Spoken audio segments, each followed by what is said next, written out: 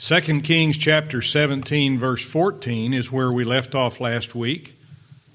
2 Kings 17:14. And just for your learning, whenever you hear the word text, T-E-X-T, at least in Sunday school, it is always going to refer to the passage that we started off on. So if I say go back to your text or look in your text, don't pull your phone out. Just look in your Bible in whatever verse we're in. That's kind of like our home base for this lesson. Thought you might want to know that. And where we left off last week in chapter 17, verse 14, we had studied the symptoms of having a hardened neck. And that's how the Bible described the children of Israel, as their necks were hardened. And then I left you hanging with a question. What was the greatest sign of a hardened neck, both in the children of Israel and their fathers before them and people all the way up to today? And then we ran out of time before we got to answer it. But looking back at our text in verse 14, here is our answer, and I'm going to reread the verse. It says, "Notwithstanding they would not hear, but hardened their necks, like to the neck of their fathers, that did not believe in the Lord their God." That did not believe in the Lord their God, and that's where we are. The symptoms of one whose neck is hardened have been discussed in the lessons before today. But what's the greatest sign of a hardened neck? It's unbelief. That's the touchstone. That's where it all springs from. In fact, it could be argued that unbelief is not only the greatest sign of a hardened neck, but that it's also the cause of a hardened neck, because it explains everything else, as we'll see throughout this morning. And whether a hardened neck causes unbelief or unbelief causes a hardened neck, we could at least conclude that these are two inseparable vices. You can't say, well, you can have one without the other. You can't. If you have a hardened neck, then you're not going to believe the truth. And if you don't believe the truth, you have a hardened neck. It's unbelief. And sometimes theologians will debate about whether faith comes before repentance or repentance comes before faith. And we can also conclude there that they are inseparable graces, just like hardened neck and unbelief are inseparable vices. You don't have faith without repentance or repentance without faith. They go together. And so if you say, well, I'm not sure which one comes first, don't worry about it. God gives you both. He grants you the ability to have faith and to repent. Just accept that they come together and they're from God. Unless you just want to get carried away with spurious arguments with other people. And I don't enjoy doing that. Now, don't get anxious and say, well, I hardened my neck against the Lord yesterday when I let a curse word leave my mouth, or I had a dirty thought, or I stayed home from church because I didn't feel like going. Maybe I'm not really in the yoke with Jesus. Now, remember, we studied the yoke last week. Listen, the only person who's not in the yoke with Jesus is someone who's an unbeliever. That person's not in the yoke. Think about the purpose of a yoke. Jesus doesn't just save us and say, okay, well, you should be good to go now. No, we're in His yoke. He said to take my yoke upon you. Even though we're saved, the fact that we live in this flesh, which is corrupt, it's prone to sin, it wants to sin. It fights against what our spiritual man says is right and wrong. We need a yoke. And we spoke about the yoke quite a bit last time. And the purpose of the yoke is to guide the oxen in a certain direction. Or if you have them on cows, whatever your beast of burden is. The yoke slows them down, even brings them to a stop. Or the yoke gets them going. When it's time to ply, it turns them to the left, turns them to the right, And, an ox is a beast. That's all he is. He's a magnificent beast. He's a strong beast. But he's still a beast. And while he's doing, now I want you to picture a Christian. I want you to picture someone who's an Israelite in your mind here. When an ox is doing the tedious work of plowing up hardened ground, he doesn't see the future value of his labors. He doesn't look out over the horizon and say, this isn't fun. This doesn't look like it's very productive, but it's necessary. The ox doesn't know that his labor makes it possible for the sower to sow the seed into that plowed up dirt. Well, you know what happens if you drop seeds on the hardened ground.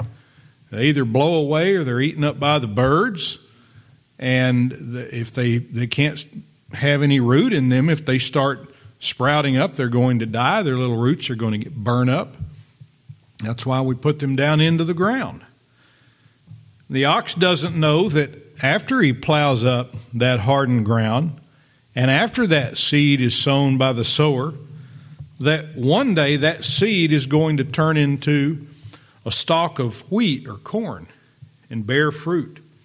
And that not only will that wheat and corn, when they bear fruit, not only will they feed many people, but they'll also feed the ox. The Bible says, "Thou shalt not muzzle the ox that treadeth out the corn. The laborer is worthy of his reward," speaking of teachers and pastors.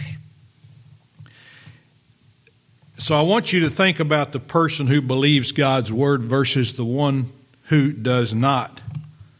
That ox is a beast of burden, and he has a job, and that's to plow as the husbandman sees fit.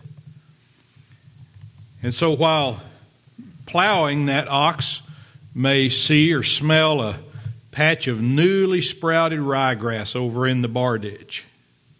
That's why a lot of cows get out during certain times of the year, is that ryegrass in the bar ditch looks more attractive to them than what's on their side of the fence. So they find a way out, and I get the phone call. It says there's a cow out on the road.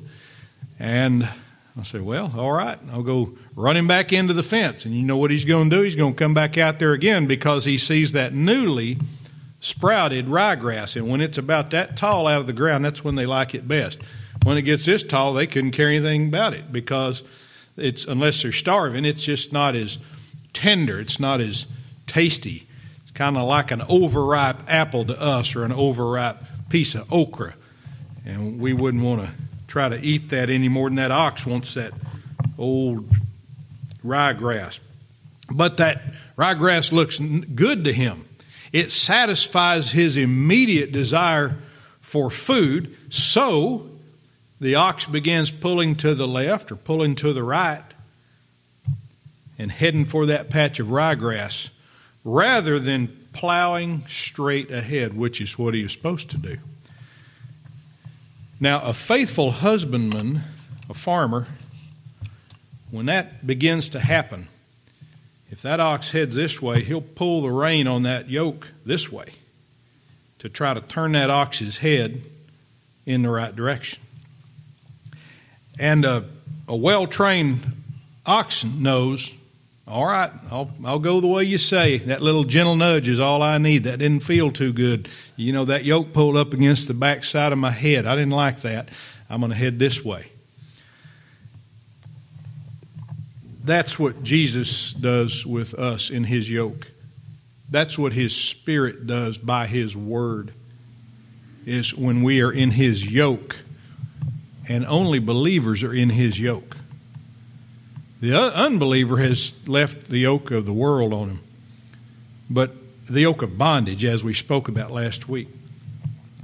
And by his Spirit, through his word, Jesus takes those in the yoke who are pulling to the right or pulling to the left, and he leads them back into the right way. Now, can you imagine what would happen if the husbandman, the farmer, let that ox pull the plow wherever he wanted? that ox would never plow another straight row in his life, or at least not a useful straight row. He'd go wherever he wanted. And what would he eventually do? He'd get that yoke and that plow tangled up in a fence or in the brush, and then he'd be stuck. And the predators would get him, or he'd die of thirst or hunger. That's what would happen. So although he thought he was free, that so-called freedom would end up costing him his life. And the one who believes Jesus' words and is in the yoke knows, we know, because God's word tells us, that the flesh will sometimes want to stray away from what the Spirit knows is right. We know that. I'm not under any illusion that because I'm saved, I'm never going to sin again. Now, there are some religions that teach that once you're saved, you're above sin. You're living above sin. Well, John told us that is not true. If you say you have no sin, you deceive yourself and the truth is not in you. So we know that this flesh we live in has that desire to pull over this way or to pull over that way, when the Spirit knows that we need to go straight. And the believer knows that the Spirit of Christ will pull that rein on that yoke and remind the believer you're headed in the wrong way. That's what that conviction is. When the Spirit of God says, now, Andy, you know what my word says about this. What you're doing is wrong, or what you just said is wrong. Thank God he doesn't just turn loose of the reins and say, well, all right, if you want to go over there, go on. But he gently guides us in the way we should go. He wants us to go in the right way. And the believer is always glad when Jesus does this. No Christian, I'm not talking about people who say they're Christians. I mean somebody who is a believer.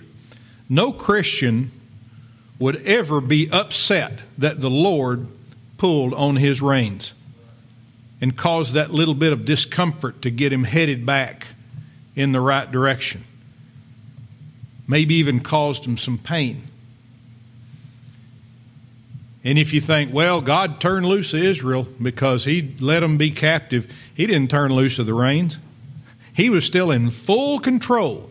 He had a time and a date and a place in mind for how long and where and to what extent the Israelites would be delivered into the hand of their enemies. And he had a date of deliverance there too. He didn't turn loose of the reins. But these hard-necked Israelites didn't respond to that pull of the reins. He'd pull and they'd keep wanting to go this way, and he'd pull, they'd keep wanting to go this way. And so instead of turning loose of the reins and letting them go where they want, he said, all right, that's the way you want to go. We're going to take you over there, and I'm going to show you that this is the wrong way by delivering you into the hand of your enemies. And then when you repent and you seek the Lord, then I'm going to guide you back over here where you should have been all along. And I'm going to punish those enemies who persecuted you. Sometimes that's hard to understand, isn't it? But God doesn't turn loose of those reins. And you might say, well, Brother Andy, I have strayed really far from God. This isn't about a little gentle nudge here. This isn't just about one or two bad decisions I made. I've really strayed away. I know what His Word says, and I've disobeyed it for so long. Now get this. Some oxen are more stubborn than others. And sometimes the pulling of that rein is not enough. So what does that husbandman, that farmer, have in his possession to get that oxen's attention? He's got a whip. And he'll smack that ox on the side where he's headed astray to get him to come back over here. He's tried pulling the rein, and that ox keeps bearing the left, and the husbandman pulls to the right, and he gets that whip, and he smacks that oxen on the flank, and that oxen says, man, I don't want any more of that, and straightens up. That's what that whip is for. Now, a good husbandman doesn't just whip that ox every time it goes left or right. He tries the rein first. Just like we do with our children. If you're a good parent and you see your children doing wrong, you say, hey, don't do that. Come back over here. You're going to get run over if you stand there.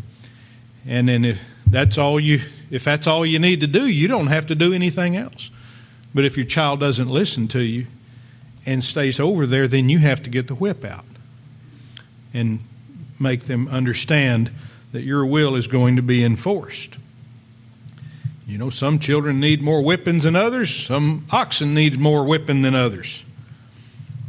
Some only need for the voice to be raised slightly by the mother or the dad.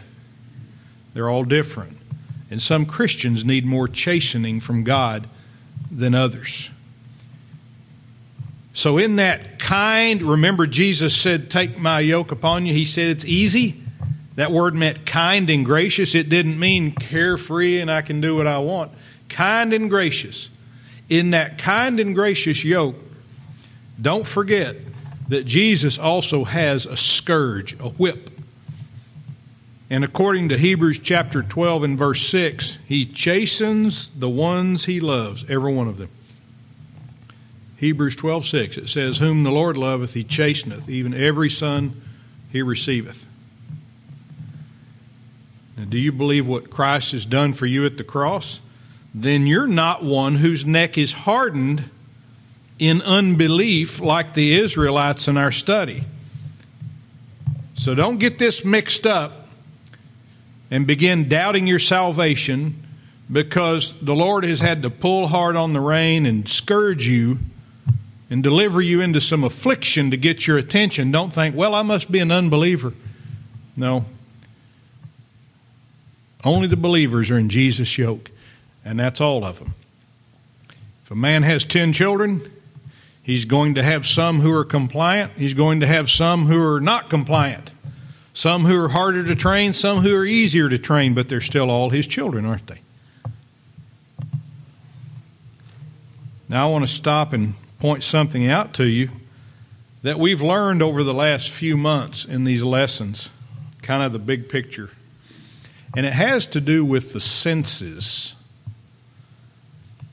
Do you remember what led King Ahaz, the king of Judah, to commit abomination by replacing the brazen altar that God had ordained with the so-called great altar from Damascus? He had gone to Damascus, Syria, and the Bible says there, and we've already studied it in 2 Kings 16:11, it says, and he saw an altar that was at Damascus. He was where he shouldn't be, so he saw what he shouldn't see. How about that for something to take home with you? He was where he shouldn't be, so he saw something he shouldn't see. Now, the sin of Israel and Judah continued, and the unbelief that was in most of the people was evident in that they would not hear the word of the Lord, as verse 14 tells us. So, in seeing what they shouldn't see, they refused to hear what they should hear. And if we keep our eyes tied to what God's Word says, not just looking at it, but with the attitude of doing it, of obeying it, if we keep our eyes tied to what God's Word says, then we won't go where we shouldn't go. And we won't see what we shouldn't see, and we will hear what we ought to hear. So here's a way to remember that. This is a good practical application. Being faithful to God's Word corrects vision loss and hearing problems. It does. How about that? Let's look at verse 15 now. Continuing with these unbelieving Israelites. And they rejected his statutes, that is God's statutes, and his covenant that he made with their fathers, and his testimonies which he testified against them, And they followed vanity and became vain, and went after the heathen that were round about them, concerning whom the Lord had charged them that they should not do like them. I like that the words in this verse follow the words in verse 14 logically, because it shows us that because of unbelief, the hard-necked children of Israel did the following things. Starting off with, they rejected his statutes. A statute is a law. It's an ordinance. It's something that is definite and absolute. And immediately I think of the difference between God's law and man's law. Every other year, the Texas legislature meets and passes new laws and changes old laws. But this will never happen with God's Word. God doesn't convene a legislature on odd-numbered years to decide if the Bible needs to be updated. There's no such thing. Psalm chapter 119 and verse 89. Psalm 119, verse 89. Forever, O Lord, thy word is settled in heaven. And that word settled means it stands. It's established. It never gets knocked down. Do you remember the Philistine god named Dagon? And they had a huge statue of Dagon in Samson's day. And before Samson ever pushed the pillars on that temple and collapsed it on everyone and killed them all, including himself, God had made that statue, Dagon, fall down on its face. And that's the way it goes when it's not established according to God's word. It gets knocked down. And then it fell again in Samson's day. It didn't hold the building up, did it? It didn't save the lives of those Philistines who believed in Dagon. Settled truth is the only real truth. The rest of it that's called truth is relative, meaning it depends. It's situational. And it's based on ever-changing opinions. Something that may have been respectfully said at one point was, well, follow the science. Well, now it's a big joke, isn't it, when you hear that? Follow the science. Oh, really? Down which trail shall the science go today that it didn't go down yesterday? 2 plus 2 is 4, and it always equals 4. That's never changed. And we don't have to worry about it changing, even if the liberals tell us it's okay for students to come up with a different answer than 4. Well, it's not okay. And don't ever agree that it's okay. Even for something that seems to be small like that, settled truth is the only truth that matters. And people whose necks are hardened resist statutes. They resist absolute truth, both earthly and spiritual. They don't want to be told what to do. When I stop someone for speeding, I get one of several answers from them. Most of the time, people already know they were driving too fast. Sometimes they'll say, well, I didn't think I was going 80. I thought I was going 75, and they're in a 60-mile-an-hour zone. I'll say, well, that's speeding, isn't it? Yeah.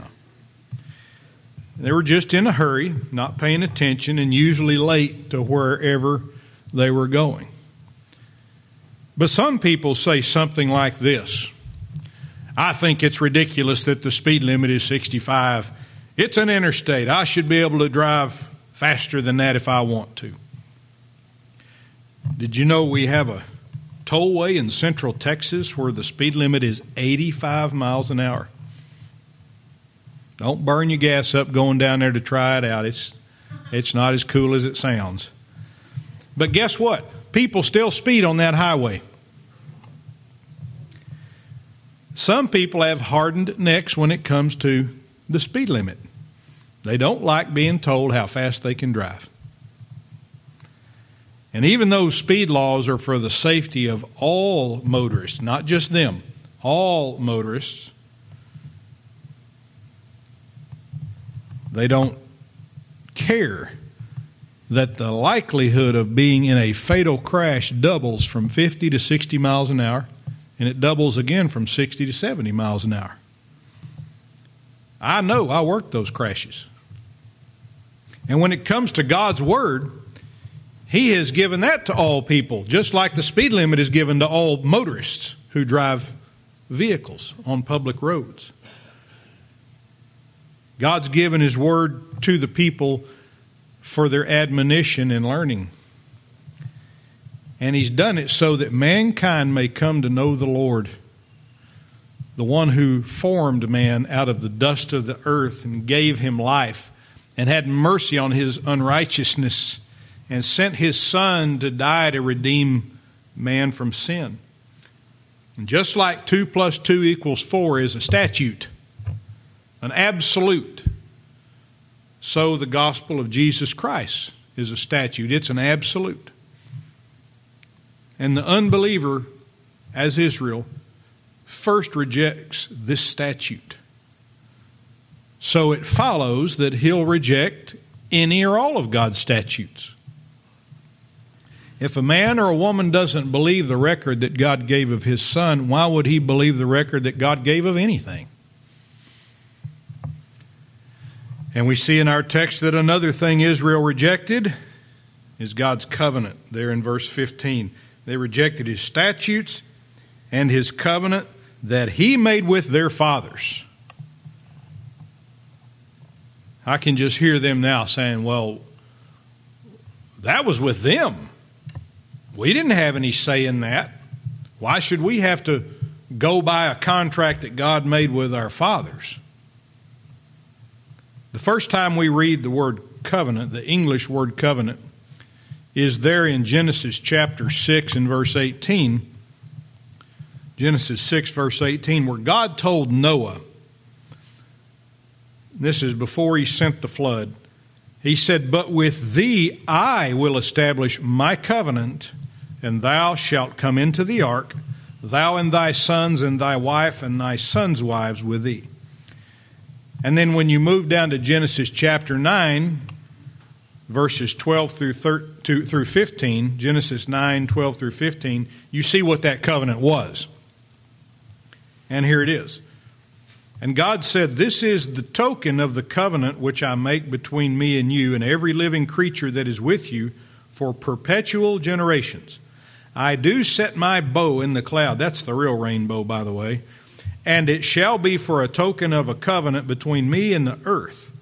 And it shall come to pass, when I bring a cloud over the earth, that the bow shall be seen in the cloud. And I will remember my covenant, which is between me and you, and every living creature of all flesh. And the waters shall no more become a flood to destroy all flesh." Have you ever thought about this when it comes to that rainbow? The last time that Noah and his family had seen it cloud up and start raining was when God flooded the earth. And so that's the big story. When they get off the ark and they start reproducing, having children, and they tell their children about that.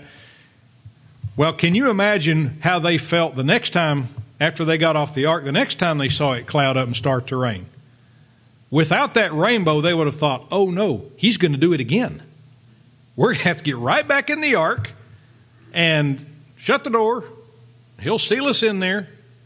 And we're going to be in there another several months. And so God said, there's going to be more clouds, but I'm not going to judge you this way anymore. I'm going to put a rainbow. So when you see the clouds, you're going to see the rainbow. Because when you see the clouds, you're going to be afraid I'll flood the earth again. But when you see the rainbow, you're going to remember that I made a covenant with you not to do that. And every time the clouds came out and every time the rainbow showed up, the people should have been reminded about how God is faithful. And they could tell their children, you know what? Since we got off that ark, it's been 30, 40 years. And we've seen a lot of clouds. And every time there's been a rainbow. and it didn't flood the earth. God is faithful over and over and over again. So you think about all that this covenant embraces, and that these people in Israel rejected it. If you read about covenants between God and man, what you'll see throughout the Bible is that God is the one who establishes covenants with man. It's not the other way around. He's also the only one who keeps covenants. He commands people to keep His covenant, not to establish their covenant with Him. God doesn't sit around and say, boy, I sure hope mankind comes to their senses one day and establishes a righteous covenant with me and then keeps it. And if they'll keep their side, I'll keep mine. I'm glad it doesn't depend on our faithfulness, or there wouldn't be any covenants that were kept. You may have heard someone say something foolish like, I made a deal with God years ago. Well, whatever is said after that is foolishness. I made a deal with God years ago. What is a deal? Here's what a deal is. The price on that brand new 2023 Ford King Ranch Edition pickup may be $80,000. And you don't have that figure in mind when you go to buy it. You're thinking more like $60,000 is what you're willing to pay. So somewhere in there, you and that salesman come to an agreement, and let's say you both agree that you'll buy it for $72,000. That's called a deal. What does that mean the salesman had to do? He had to come off of what he said it's worth. What does that mean you had to do? You had to come off of what you say it's worth. So when somebody says, I'm going to make a deal with God, what they're saying is, I'm going to try to get God to come off of His word a little bit. Just a little bit. Now that's dishonorable. That's blasphemy. We don't make deals with God. Mankind is sinful. Maybe you've even said that before. Well, just don't do it anymore. We don't keep covenants. We ought to. We're obligated to, but we don't. That's why we have these lengthy contracts. If you want to get a good migraine going, just read a real estate contract. First of all, it's in that number, the smallest font you can get and still call it print. And it's long, and then they put it on these legal pages. And you read that, and by the time you're done, you need some medicine. You need to go lay down. Why do we have these thick law books? You ever walked into a law library at a courthouse? There are books all over the shelf, floor to ceiling, probably millions of pages if you add them all up, because man doesn't keep covenants. That's why. Why is this no good? Why can't Brother Doug and I just shake hands on something and that be it? And then you shake hands with her on something and somebody else shakes hands and says that's the deal. Because we don't keep covenants very well. We still don't get it right. So whether you try to make your own covenant with God, a deal, or you outright reject any covenant He's given, you're wrong. All of God's covenants, which are really the gospel covenant expressed in different periods of the Bible, teaching us the same thing in different settings. But those all benefit both God and us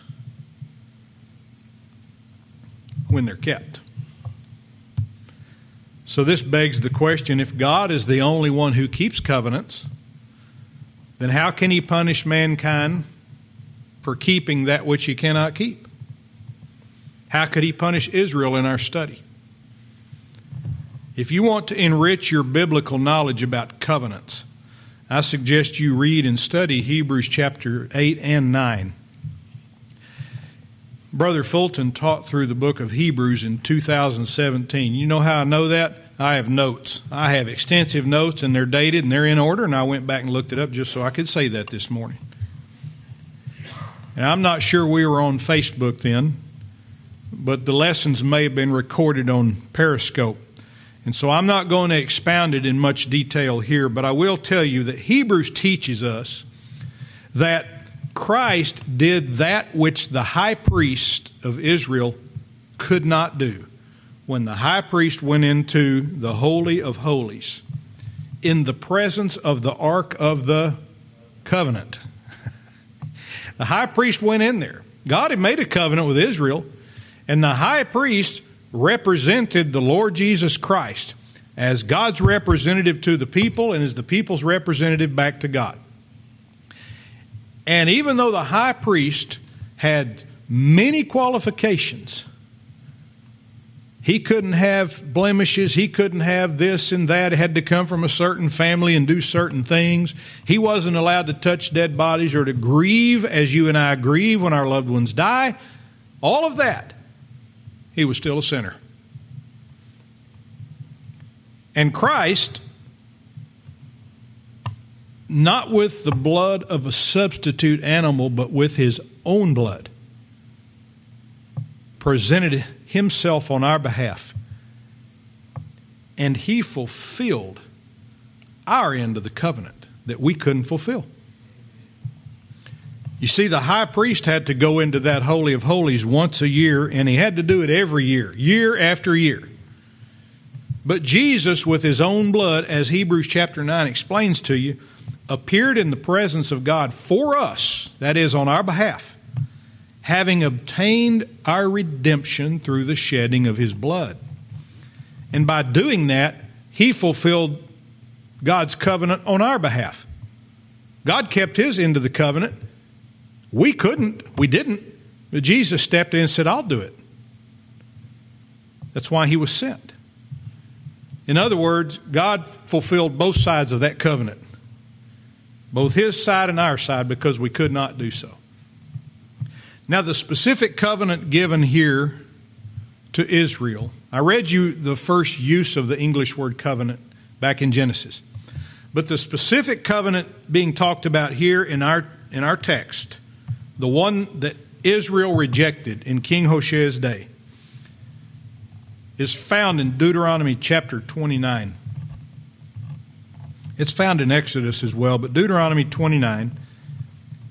And there are several verses there. Pretty much the whole chapter. But I'm going to read you verses 12 and 13.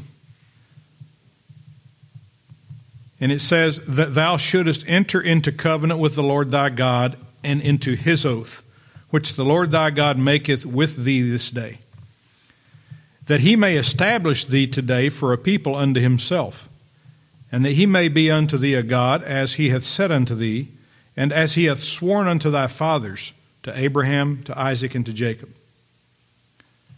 And we're told in our text that Israel rejected this covenant.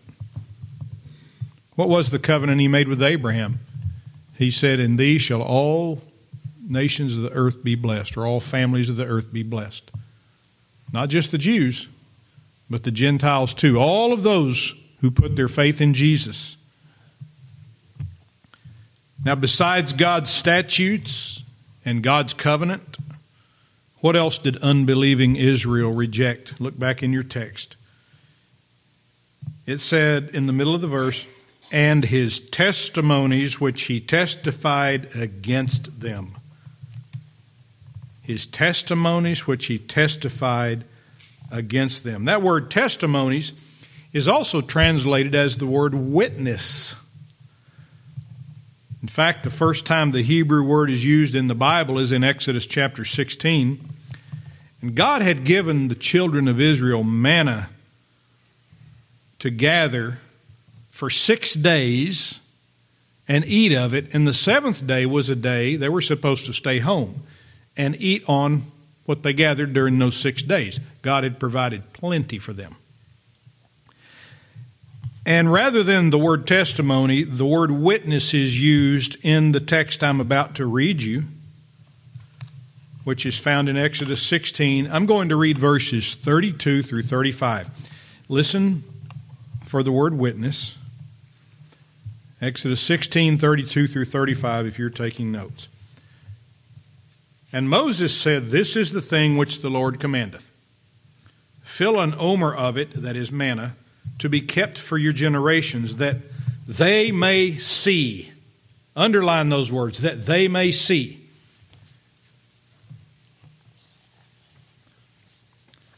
the bread wherewith I have fed, underline that, I have fed you in the wilderness. When I brought you forth, you can underline that. I brought you forth from the land of Egypt. And Moses said unto Aaron, take a pot, and put an omer full of manna therein, and lay it up before the Lord, to be kept for your generations. As the Lord commanded Moses, so Aaron laid it up before the testimony, the witness, to be kept. And the children of Israel did eat manna 40 years until they came to a land inhabited. They did eat manna until they came unto the borders of the land of Canaan. I told you the word witness was used in there. It's the word testimony. I'm sorry. It's the same Hebrew word, though, which I can't pronounce, or I'd say it both times. What a passage. Especially when we learn what God's testimony, what His witness was to the children of Israel. This manna, along with the law and Aaron's rod that budded, were the three things that were kept in the Ark of the Covenant, and the mercy seat sitting on top of it. You find that in Hebrews 9:4, by the way. And in those verses, God gave the succeeding generations of Israel, the ones who would come after Aaron, a witness. And it said, that they may see. The bread's a witness that they may see. And what they would see is, I have fed. I have fed. That is, God fed His people. What they would see is that the children of Israel did eat. That they may see that I have fed, the children of Israel did eat. They ate what God fed them. That's the witness God gave to the children of Israel. He led them out of Egypt. He gave them bread, and they did eat until they came to the promised land. He never left them starving. And going back to our passage, look again at what unbelieving Israel had done. They had rejected God's testimony. And although the manna was a witness for them to see the bread, which was a picture of Jesus Christ, wherewith God had fed them, they would not look, they would not see, so they would not eat. And although the children of Israel did eat of the bread in the wilderness for their sustenance, the unbelievers in the text would not. Oh, they may have eaten physical bread, but they didn't know the lesson. They didn't heed the lesson that God taught them about this bread. They rejected God's testimonies, from the witness of the manna to the witness of the prophets and seers. And we'll expound that a little bit more when we gather again next week. Let's pray. Father, we're so thankful for the truth of your word. Thank you, Lord, that above all of your attributes, you're holy and you want your people to be holy. And so you teach us exactly what your word says about holiness. And we thank you that although we can't attain that in our flesh, that Jesus has attained it for us. And that will be pleasing to you when we're walking, led by His Spirit in obedience to your word. Help us